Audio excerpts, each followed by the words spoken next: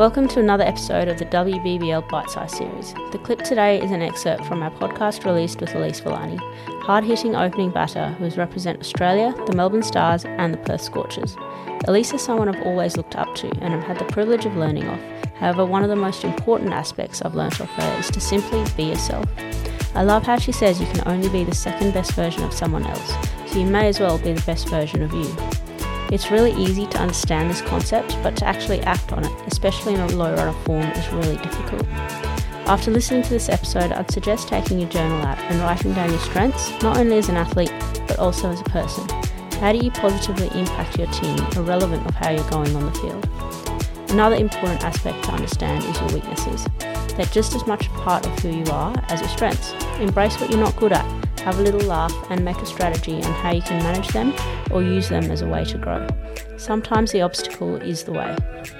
As always, I'd highly recommend checking out the full podcast or sharing this excerpt with family, friends, teammates, or anyone who would benefit from it.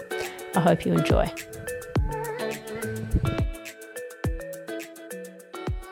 Pretty soon after, you had a big purple patch. You had a lean patch where you had a high score of 15 in 8 games, and the majority of those are single digits. So in a period like that, where do you go to when things aren't flowing as well? Well, to be honest, I feel like this is probably something I've struggled with throughout my entire career. I definitely went searching because all of a sudden what was working feels like it's not working. And you just, I guess you want to, you go searching for answers. And one thing I've learned, which is too late, is that there are no answers. And particularly in T20 game and in the short format, things do change really quickly. And something that I learned from Leah Poulton was when I'm actually analysing my dismissals is to try and take the emotion out of it and firstly understand, was it a good ball? Could I have actually, if it's like they're allowed to bowl a good ball, that's okay. Maybe I actually didn't do anything wrong in the first place. Secondly, was it the right shot?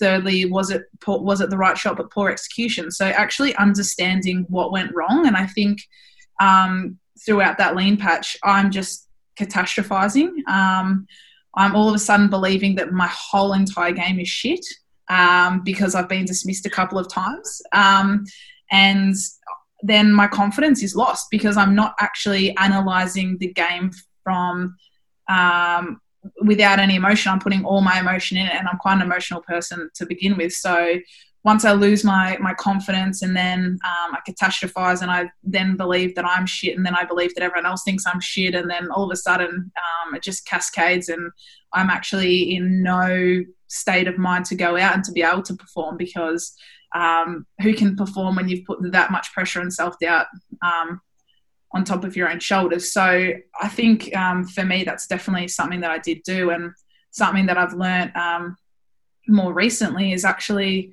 understanding that you have a game plan, you have a game, and it's about doing the things that you need to do, and that's individualised leading into it to be able to go out in the middle with a free and clear mind to be able to execute your skills. And where I've gone wrong is when I've completely overcomplicated that. So if I do everything that I need to do and I walk out there with a clear mind, I'm giving myself the best chance of being successful. But it doesn't mean that it's going to happen.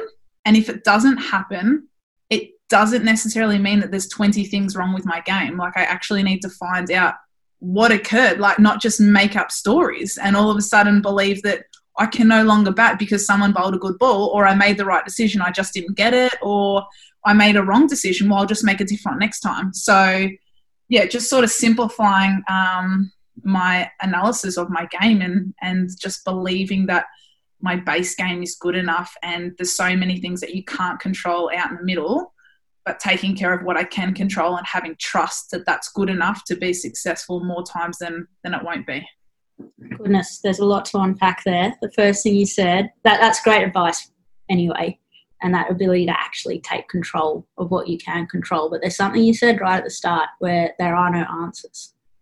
So it's a lot of people, and I'd say the vast majority of athletes or anyone chasing to be their best selves in whatever area they're in are always searching for answers. So you go and read books, listen to podcasts, and I know we've spoken about this before, and high performance setups, there's so many coaches around. Like at the moment where we are, it's almost like one coach for every 2 players.